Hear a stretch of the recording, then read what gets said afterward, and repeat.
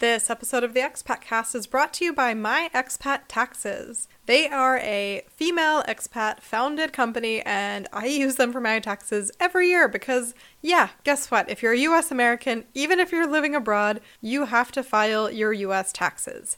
Pretty much every year I've had at least one new challenge to my taxes that I've had to work through, and what I love about My Expat Taxes is it's a software that is backed by people, so anytime I have a question, I can just contact them, and they are really quick and friendly and so helpful. On top of that, they also make regular updates and improvements to the software, so for instance, now you can do your F-bar through them. There is even a live chat option. Seriously, every year I come back and get reminded why I like them so much, and I get more impressed because of their improvements. So if you are a US American living abroad, take this first off as a PSA and a reminder that you have to file your US taxes. But also, don't freak out. Just head over to myexpattaxes.com. They have tons of free open online resources explaining everything to you. To try out the software yourself, you can sign up using the code EXPATCAST, written in all caps, to save 10%. Have fun filing your US taxes with My Expat Taxes.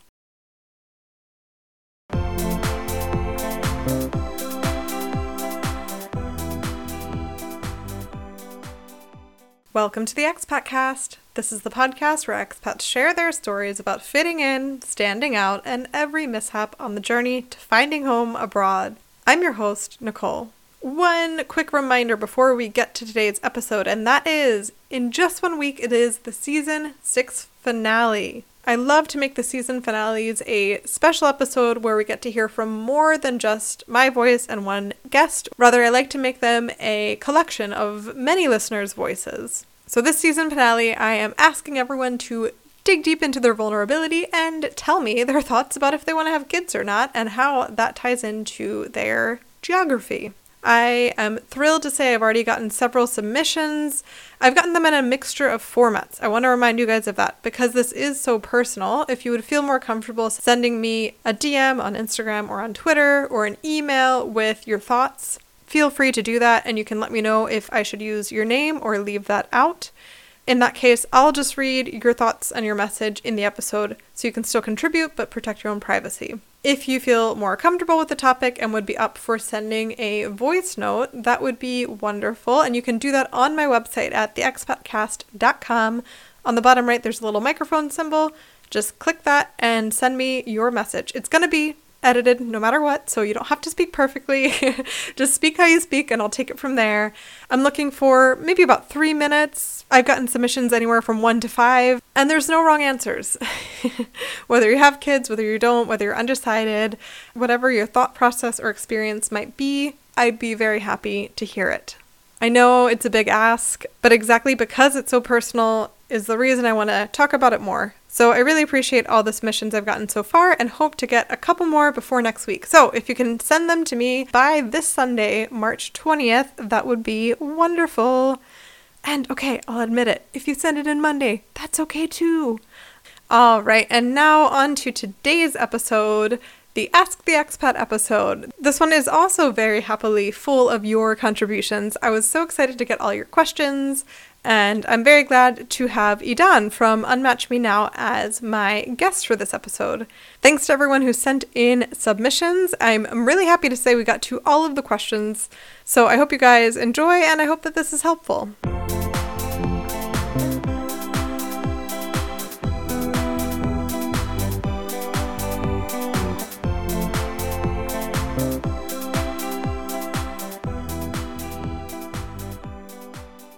My name is Idan. I am from Tel Aviv, Israel. Current location that's Berlin. 6 years. I'm excited to have you on because I was a guest on your podcast. I've listened to your podcast, and I sort of just generally like your thought process in things and the way you approach communication and topics.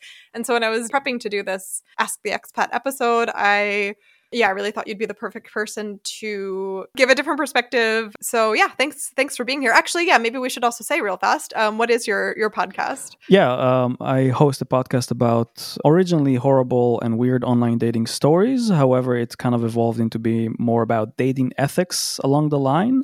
It's called Unmatch Me Now. Well, let's start off with a softball then, because one of the questions sent in from listeners was, what are some cultural differences dating a Oh German? my God. Yeah, what would you say off the bat? Oof. I mean, I talk about it so much, to be honest. Like, I complain about Germans a lot, although I love Germans. But I think for me, the main things, it really depends where you're from, which culture you're from, in my opinion.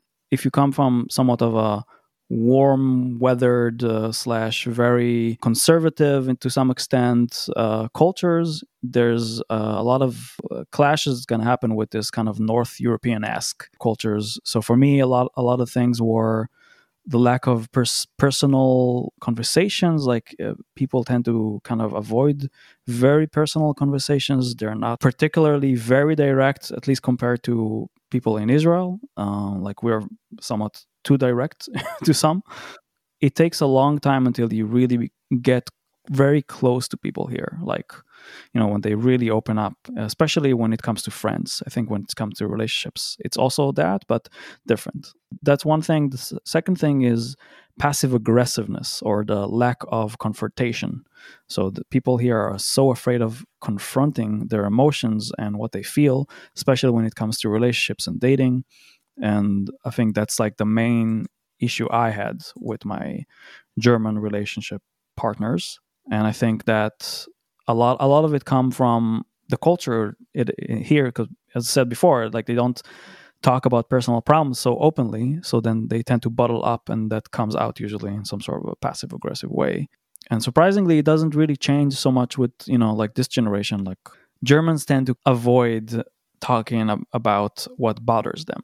I've noticed, I mean, younger Germans tend to be generally a bit more open, Yeah, yeah, but it's still more of a learned skill. And so that's something I would say is, and you're dating in Berlin, I'm dating in Freiburg, which is a much smaller town nearby to a lot of tiny villages and people who like come into the big city of Freiburg for the day, yeah, So I've definitely run into this issue of, I'm the first person they've gone on a date with who's not from Baden-Württemberg, like this specific state within Germany, yeah, And so, yeah, they're trying to get to know me and they're trying to be open, but it's kind of hard because they've never done it before. And then it's like, okay, are we getting to know me or are we getting to know America? And so this has been a bit tricky for me. And then I would also throw in that I think I've just had a hard time really connecting. For me, there's a lot of content, like heavy emotional content that's important to me, that's fun to me. hmm, And this is not really what we're getting into on the first date. yeah,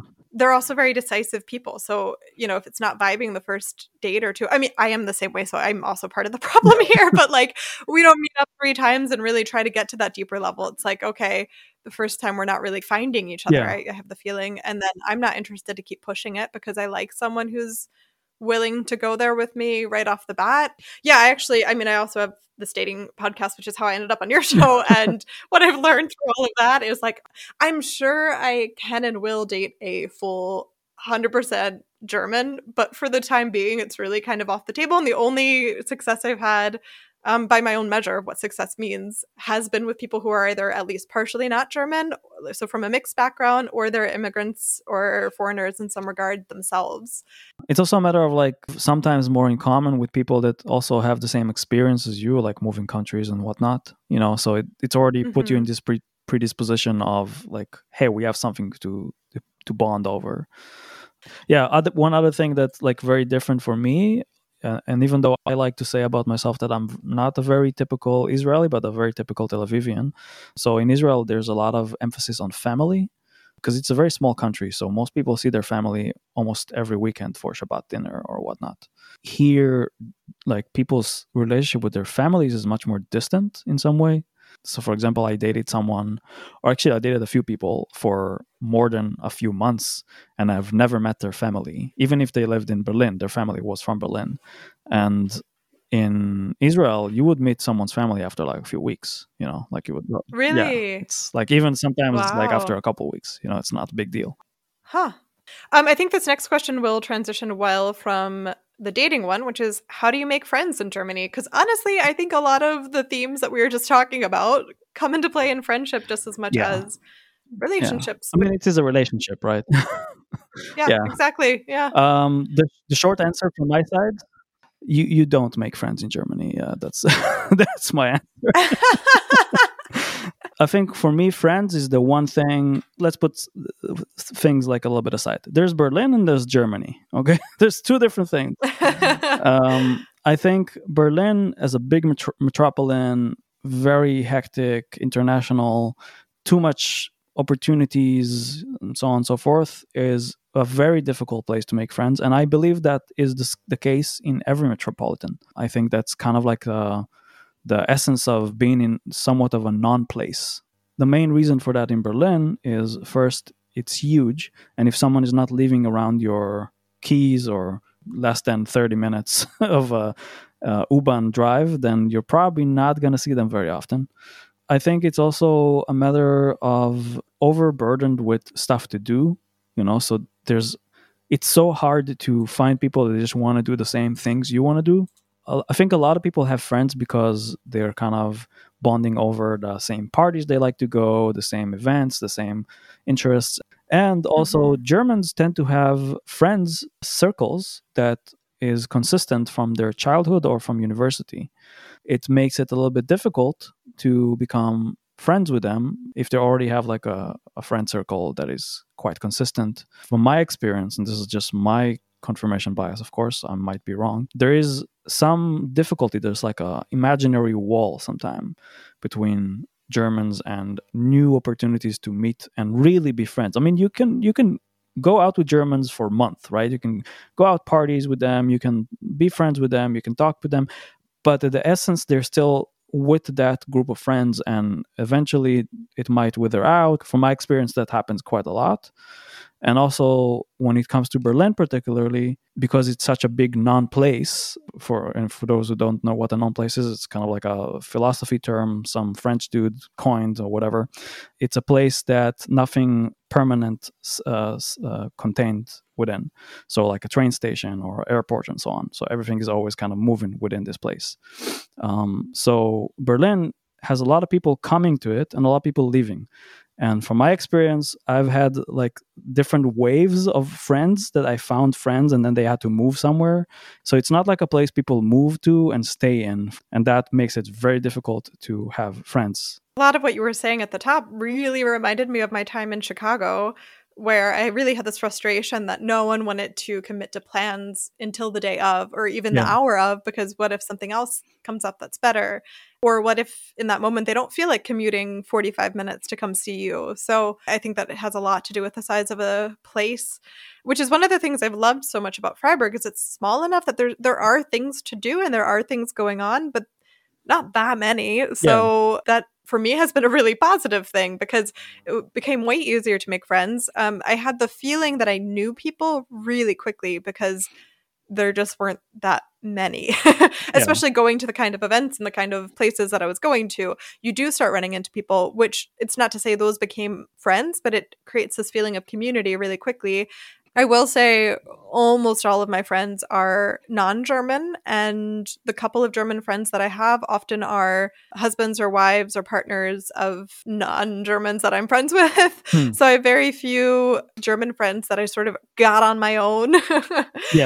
For instance, what you said about this, there's like a situational friendship going on. Like that's also happened to me where I was going bouldering with the same group for a while, and then I didn't have time to go bouldering as much, and that's it.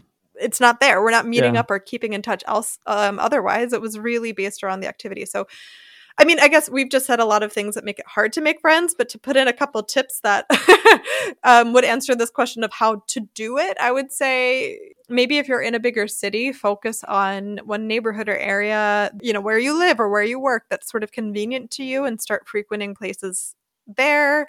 Maybe events also. Like if you're in Berlin, I can always recommend like try to go to the same event. Like for example, there's used to be a great event called Smut Slam that I used to go to a lot. There's a sense of community in these places, and they always have like a Facebook group and stuff like that, So to find your little communities within this chaos.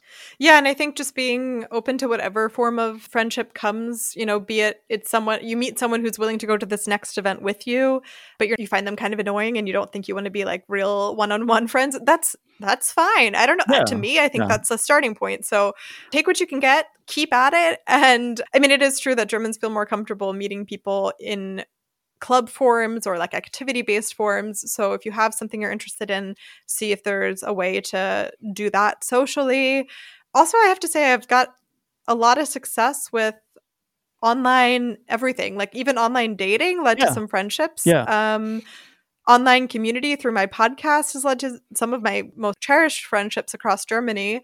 So I would be not shy about that. Like, even if you want to troll the hashtag of your city or something on Instagram and just like DM people, or you kind of got to trick people to mix with you at first. I by the way, most of my friends are German.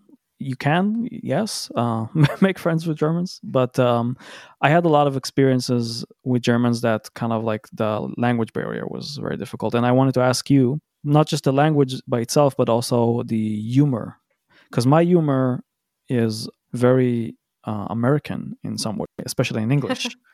So a lot of people don't get my references, or like I have to kind of like lower the level of English a lot of the times to talk to people so they would understand what I mean. So I wanted to ask you, do you have any issues with like references and humor and personality things related to making friends? Well, I have two benefits going for me. One, I did learn German. It's not perfect German, but it's good enough for work and also for socializing. But do you have like German humor? I think a lot of times people can tell that I am being funny and my nature is funny. But when I try to be funny and say something that I think is like a good, not a punchline, but like I make a Yeah. reference that's funny or say something that should be funny, I can tell that I messed my grammar up where they don't quite follow, or in the delay between where they finally understand what I mean. It's the Yeah. moment's gone. Yeah. So yeah, so that's not great. And then on the other hand, I think a lot of American humor is referential to pop culture. Exactly. And, I said there's two things going for me. I guess the second thing going for me is mostly going against me, which is like I am not very cultured in my own culture. Like I didn't grow up really watching movies. I've seen some TV shows, but I'm also a little face blind, so I can't reference celebrities. I can't tell them apart most of the time. I'm just not hip in this way. And I actually have a hard time sometimes relating to fellow Americans who are referencing like Groundhog Day or something I've never seen. So I guess in that sense it helps me because I'm not missing that because I don't have it. On the topic of German, is it possible to get a job in Germany when you're not fluent in German? I've talked about on the podcast before, in my field, which is librarianship, it is not possible, which is why I learned German. Yeah, that makes sense. Yeah, but this is a very specific thing. Yeah. And so I wanted to hear first from you if you think it's possible. I would say yes. Generally, everything is possible. I think it just depends what kind of job, as you said. Like being a librarian in English, maybe there's like one, in the embassy, or Yeah. I don't know, something like that. But generally, my relationship or my philosophy about the whole thing that you have to study a language in the country that you live in is a bit, some would say, extreme. Because I don't know any German. I don't speak any German. I know A1 level German. I have no intention of learning any German in the future, and I've been working here for 6 years. So by all means, yes. I can't say it's not a struggle. So if you come here and you don't have any German, or at least like B1 level, and you're doing a job that is not inherently something you can do in English, like tech, then yeah, you can. But if you come here to work in, like, for example, anything related to craft or stuff like that, then impossible.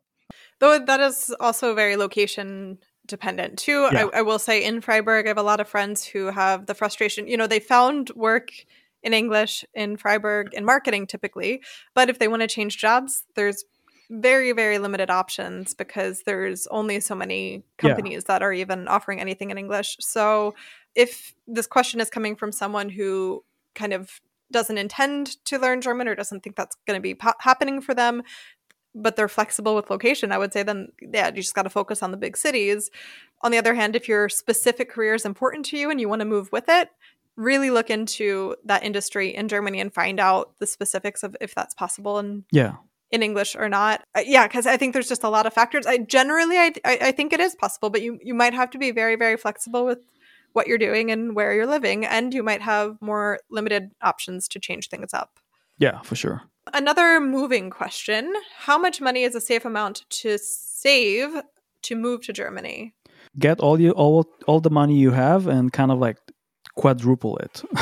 uh, I mean, I think it's a bit of a hard question to answer because first it depends what is your visa status here, because a lot of visas require you to have 8,000 euros in a bank account that is closed. For the most part, you have to Google that, right? But I think beyond that, it really depends what kind of lifestyle you want to have. And, like I lived off 400 euros a month for like a good year. Same. Yeah. Yeah. So, like, you're not going to like it, but you could.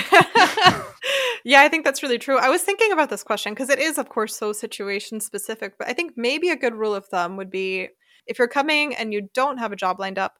I know at least for US Americans, you have 3 months on a tourist visa in Germany. And then after that point, you need to switch it to a more permanent visa if you intend to stay. Yeah. So I would say figure out what your living expenses are or might be depending on where you're moving in Germany. And again, we can't say anything specifically to that other than that we've both lived off 400 a month, so it's possible. But Yeah. I mean, I think you and I are both people that are really willing to be flexible and slim it if needed.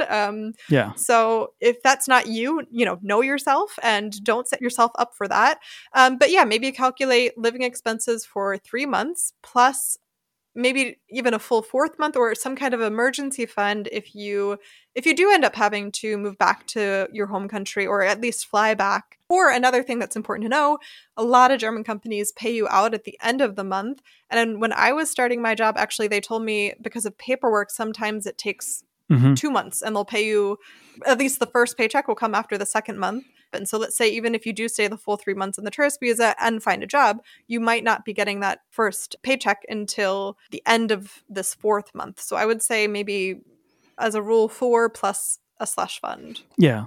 When I moved here, I didn't have any job or whatsoever, and I didn't bring much money at all. And it's you could do it, but also just an apostrophe. It really depends where in Germany you move, because I think in Munich it's going to be very hard to not have a good cash load of money lined up to back you up. Or Yeah, in absolutely. other places, in Berlin, in East Germany, in maybe some student towns that are a little bit cheaper, you can actually live off 1,000 euros per month very well. Yeah.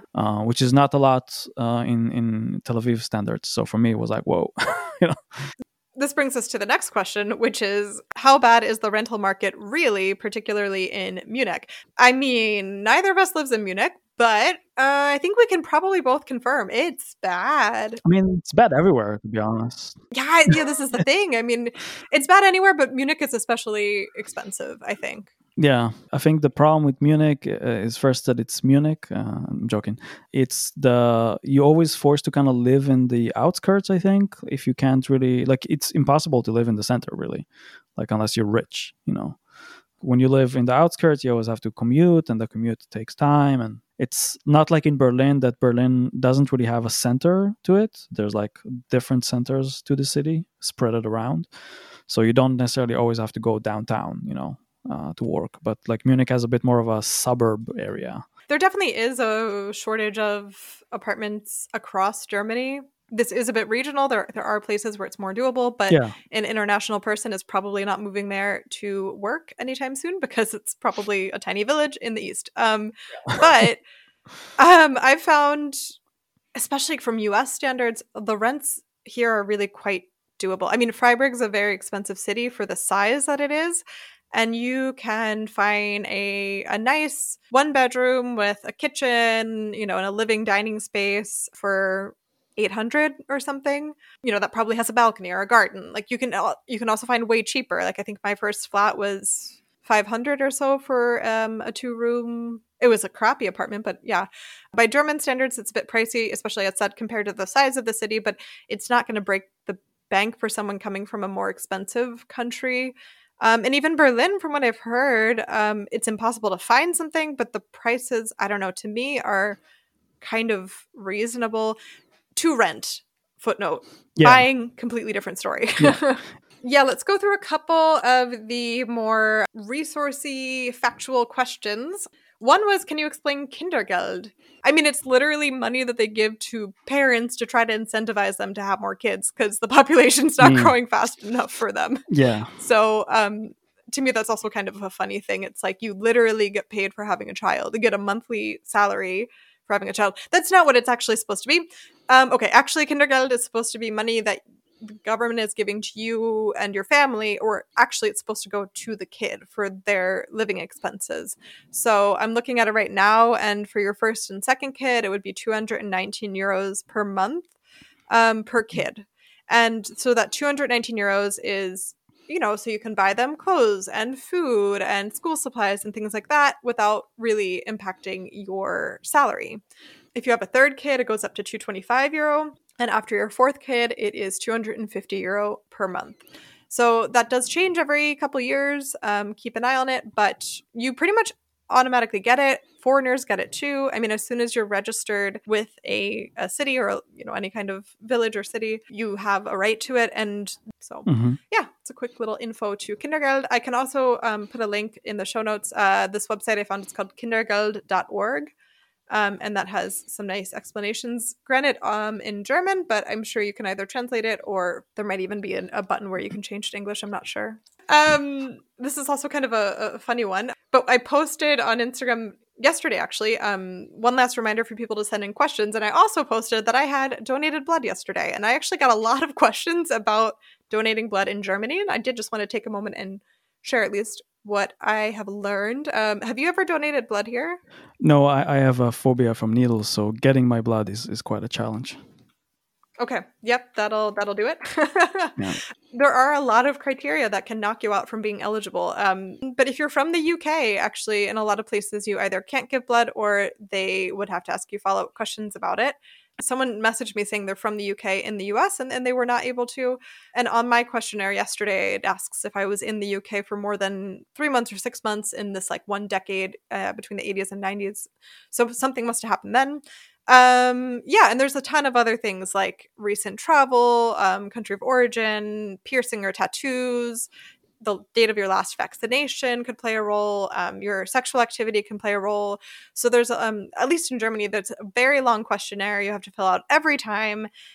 They really scour it. If there's anything that turns up funky, you get sent to talk to the doctor.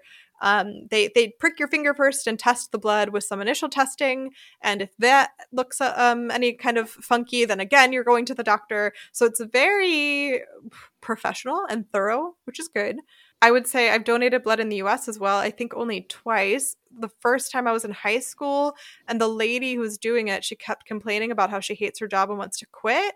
She like missed my veins multiple times, which I have actually quite good veins, so there's no excuse. She went out on a cigarette break and my bag almost overflowed. Like another nurse had to come and take care of it. And then when she was coming back, she passed out. What? So didn't go great. That experience would have scarred me for life. I was weirdly just amused by the whole thing because actually getting the blood taken from me didn't really do anything to me. So this was just like theater on the side. And I got out of class for a little bit. So that was cool. I am very easily incentivized because the other time I donated blood in the US was to get into a Renaissance fair for free, which was cool. Nice. Though they didn't give enough food or water after. And so then you go into the Renaissance fair where it's super expensive. So I didn't want to eat or drink I did want to, but I didn't want to give out that money. And I almost, or like a little bit lightly passed out. So that also didn't go great. So anyway, in comparison to those two experiences, Germany is, much more professional, much more smooth running. I feel very safe every time I do it. And if you're interested in doing it, I would say, I mean, there's so many questions that could knock you out from eligibility, but it's worth a try. So you can donate blood through the hospital. The university clinics also often have blood donation clinics. So I would just look there, Google Uni Clinic, and then the name of your location and see what they've got. Blutspende is what it's called, blood donation. Yeah, I would definitely encourage people to do it. And they paid me 25 euros. So that was cool. Oh, nice. Okay, another very specific one. Someone messaged me who had to leave the Ukraine because of the current situation, and they're now in Germany and wanting to continue their studies in computer science. They're trying to get their bachelor's. Any tips for them? I have no idea. Yeah, of course, it's a very specific situation. I did find one website from the German government where they have information for refugees from Ukraine. They have that in Ukrainian, Russian, German, and English. Mhm. I'm going to link to that in the show notes. And I think the right thing to do in this situation would just be going to the government agency in wherever this person has ended up and Yeah. explaining the situation to them. I would assume there's also a bunch of organizations that like help with that right now, particularly. Exactly. Yeah. This person wrote to me in English. So they speak English and they're studying computer science. There are programs in Yeah. Germany. I mean, that, Yeah. that exists for sure. I would maybe do one recommendation. I'm not sure if they're very applicable, but there are some states in Germany that studying is free. So I would go to those, like Berlin or stuff like that. Leipzig, I think, as well. Yeah. And that's probably a good idea right now to do because I think they're still being pretty lenient with where people are going. They're Hmm. being pretty supportive of getting people where they want to go. So if this person has flexibility, maybe do some quick research and then head to that place. I don't know how it's going to be in Germany in the future. If they're going to get more strict with like, oh no, you're registered here, you have to stay here. I'm not sure, but I could see that happening. So Yep. yeah, that's a good idea. Okay, the next one is what are some nice, obscure, lesser traveled little places and expat owned businesses to support? I think to me those are two separate questions. First off, the lesser known places to visit, and then separately the expat owned businesses. In Germany, particularly. I'm guessing though we can be Hmm. broad with it. Berghain, maybe. Yeah. I'm joking. Send them there. Wear white. Um, Yeah. in Berlin, there's a lot of like local businesses that are kind of like famous for, I don't know, for their little community that they developed, like Fine Bagels, for example. Can't think of anything else top of my head. I'm assuming in this case, I'm interpreting expat owned as any kind of foreign owned, so immigrant or whatever the situation might be. Hmm. In which case, yeah, I mean, almost any international supermarket's probably going to be run by some foreigners of some kind, and those are incredible, and I love those places. Tons Yeah, of restaurants and things like that. yeah. But for instance, I just was in Hamburg and met someone who was from the US, and she runs escape rooms in Hamburg. Hmm. And escape rooms, as far as I know, originated in the US, or at least they're very, very popular there. And of course, they become popular other places. But for instance, for me, I would associate escape rooms with the US, and then finding one in Germany probably signals that someone had some experience abroad that led them to want to make that here. So, Yeah. yeah. I have a American candy and food shop around my hood here. It's owned by a Nice. very angry little old lady. So I'm not sure why she decided to open this shop and be very angry about it. But I think the more people will come and cheer her up might help. So Could be good. yeah.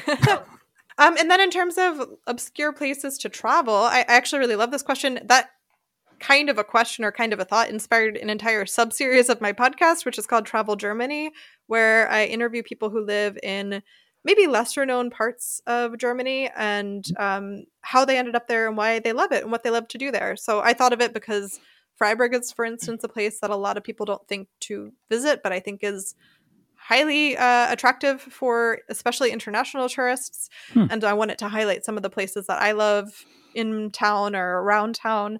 And I've done episodes on Kiel, Dessau, Görlitz, Aachen.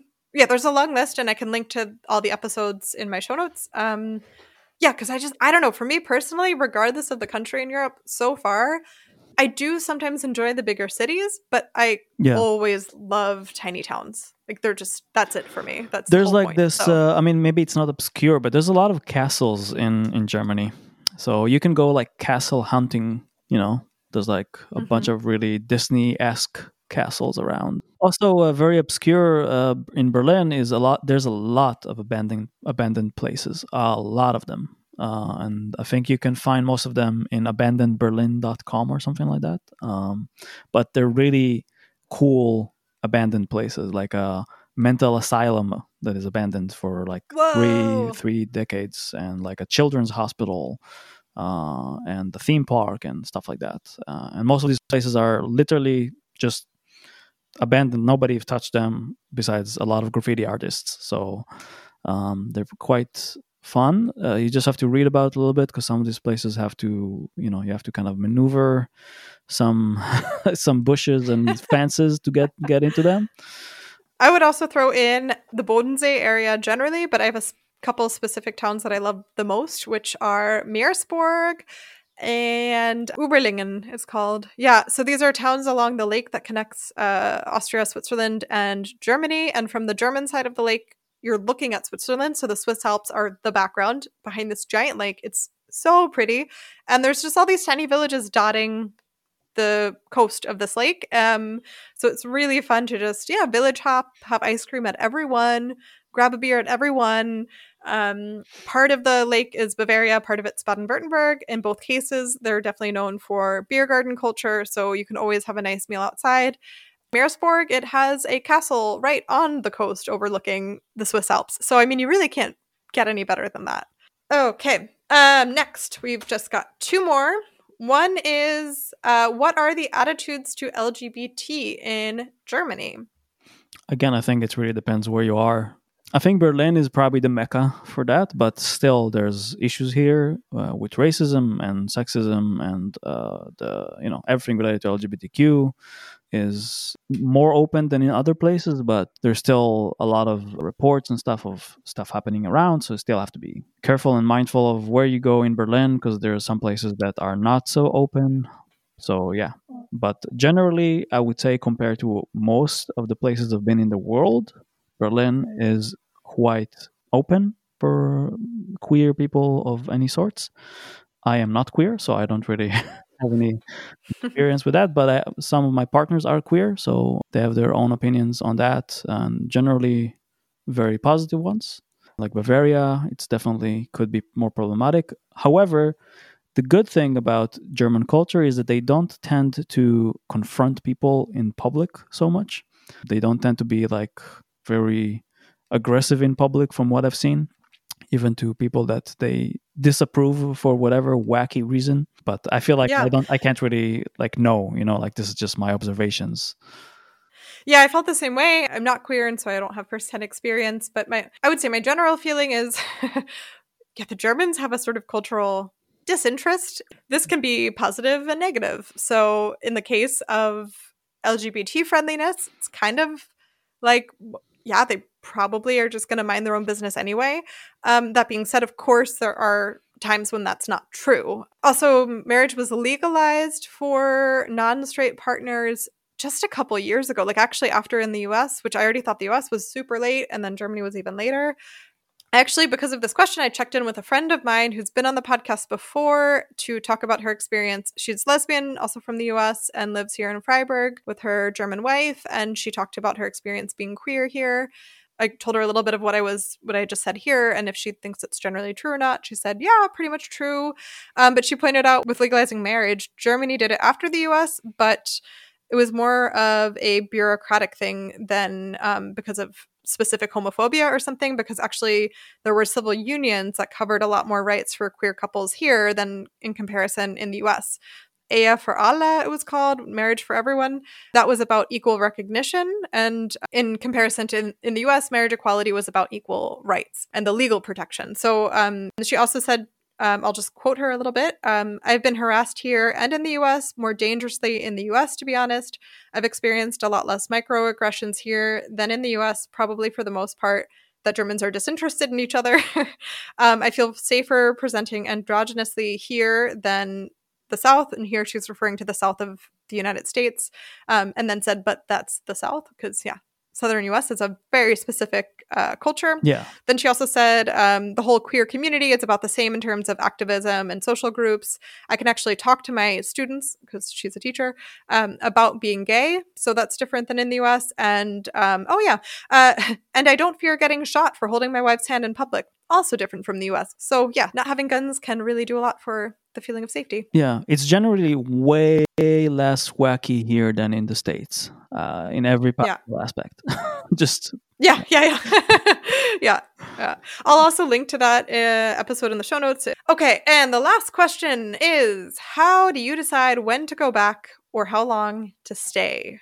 it's such a subjective thing, right? I think you just need to, do the math for yourself and then decide. But maybe you have a better answer. Not really, because it's so subjective. It's so difficult to say. I think there's so many factors. When I've interviewed people who have kids and their kid hits a certain age, for instance, in Germany, after the fourth grade, kids start getting sorted based on their thus to proven academic ability. And that can be really challenging. Yeah. So sometimes people reach that point and they say, okay, it's time to go back. Or, having kids makes them miss having the family around. So that's a big trigger to move. Though I've also talked to people who, they moved because it was right for the family, but it wasn't right for them as an individual. And so that was really tricky. So I think factors like that, or if you're in a partnership, that might force the move sooner or later than you might otherwise want. I think if I focus on just the individual in that aspect, I think it's really just being in touch with yourself. I don't know, I wouldn't say that if you're questioning it, that already tells you enough. Like, I think actually it's really normal to question things. And I think it is such a big decision that no decisions should be made immediately, but rather sit with that feeling, see if it stays with you or if it shifts. But yeah, just a lot of self-reflection. There's also, now I'm just plugging all my podcast episodes, but I did do an episode specifically about should I stay or should I go with, she goes by Bad Days Abroad on Instagram and online. And I'll link to her website and that episode in the show notes as well, because she was living abroad and then moved back to her home country of Estonia, really went through the ringer internally about if that was the right call or not, and it ended up being the right call for her. But she's since then developed all this kind of like coaching and blog posts and services around specifically that question. And I think especially when you're having these really individual struggles, it can be nice to have other people who have gone through similar versions. No one's going to have exactly the same as you, but it is really helpful to get some similar stories and similar questions that you can ask yourself. So I think that would be a good place to go to. Yeah. I mean, I guess if you're unhappy somewhere, just try to reflect on why, and if you can do something about it or want to do something about it. And if those answers come up negative, then maybe it's time to move on. I don't know if it's the question of going back or not, maybe going to another place, it doesn't always have to be going back. Yeah. That's also a really good point. Yeah. That is the very last question of the advice questions, but we got 3 questions left because it's time to round the corner and head to home with the ending segment, which is called Zack, Zack, Zack. It is a rapid fire question round where I ask you 3 questions that you answer without thinking it, overthinking it. Just go Holy with your gut. You ready? I did not consent to all of this. What is this? You didn't. You didn't. I didn't even warn you. I'll give you a minute. No, shoot. Come on. Let's all right. Okay. First question. What is the best part of Berlin? That's a hard question. Spätis. Which brings me to my second question, which is, what's your favorite snack in Germany? I can't really snack anymore, so from health reasons. But I would say it's most likely those really cheap cakes that have like this lemon icing on the top that you get at like supermarkets. I was addicted to those. And Fritz Cola espresso flavor. Yeah? Specifically the espresso flavored Fritz Cola is like Whoa. 1/5 of the reason I moved here. That is radical. I've never tried that because it did not sound appealing. It's the best Fritz Cola. Noted. Yeah. Well, now you took away my last question, which was going to be what's the best kind of Fritz Cola. But from your A1 German, is there a certain word or phrase that you just really enjoy saying? Not particularly. It changes with time, but I tend to kind of like paraphrase on all the words, also make-up words that start with schmu, like schmutzen, schlugen, schmarken, schmusen, all those things. I tend to kind of like plug them in randomly in conversations to confuse people. I mean, it sounds very compelling, like that delivered with such confidence. Yeah. It's good. Okay, very good. Okay, you survived the 3 questions. Is there like sound effects? Well, no. There's not. But wait, I can't applaud because I don't have 2 hands at the moment. But snaps. Yay! For you. Where can people find you, your podcast? Keep listening to all your good insights. You can find me at Unmatch Me Now, or literally at any podcast platform like Spotify, Apple Podcasts, whatever. Or you can go to swipeleft.me, which is my website for the podcast. You can find also me at home, but I hope you won't, because that would be creepy. Very good. All right. I will link to those, including your home address, in the show notes. Thank you very, very much for coming on. I feel like you gave very good answers. I had high expectations, as said at the beginning. I had a good feeling, high expectations, and you delivered. So I have to say that I did not feel I delivered. Due to your expectations, you built me up too high. Should have started with like, this is Idan. He's like, okay-ish. He was my last choice for the guest, but everyone else who was good canceled. Yeah. Yeah. You did great. Thanks again to Idan for coming onto the show. Links to Idan's podcast and Instagram are in the show notes. Unfortunately, I could not get his private address. While you're at it, you can go ahead and follow me, if you're not already, at the Expatcast on Instagram and on Twitter.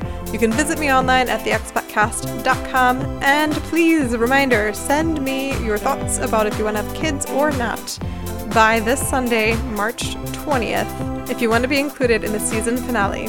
One more thing that you can do for Idan and for me is leave us ratings and reviews of our podcasts. For people like us who are just DIY happy podcasters, it can be hard to get the word out. So this is the easiest way that you can help us reach new ears. As always, I want to thank Amy Lunky Art for the logo and Side Hug for the theme music. They're on Instagram at A Hug From The Side. On Thursday, I'll be back in your feeds with the season finale, your stories about if you would like to have kids or not as it pertains to your geography. Till then, have a wonderful week, stay healthy, and stay safe. Bis dann. Tschüss.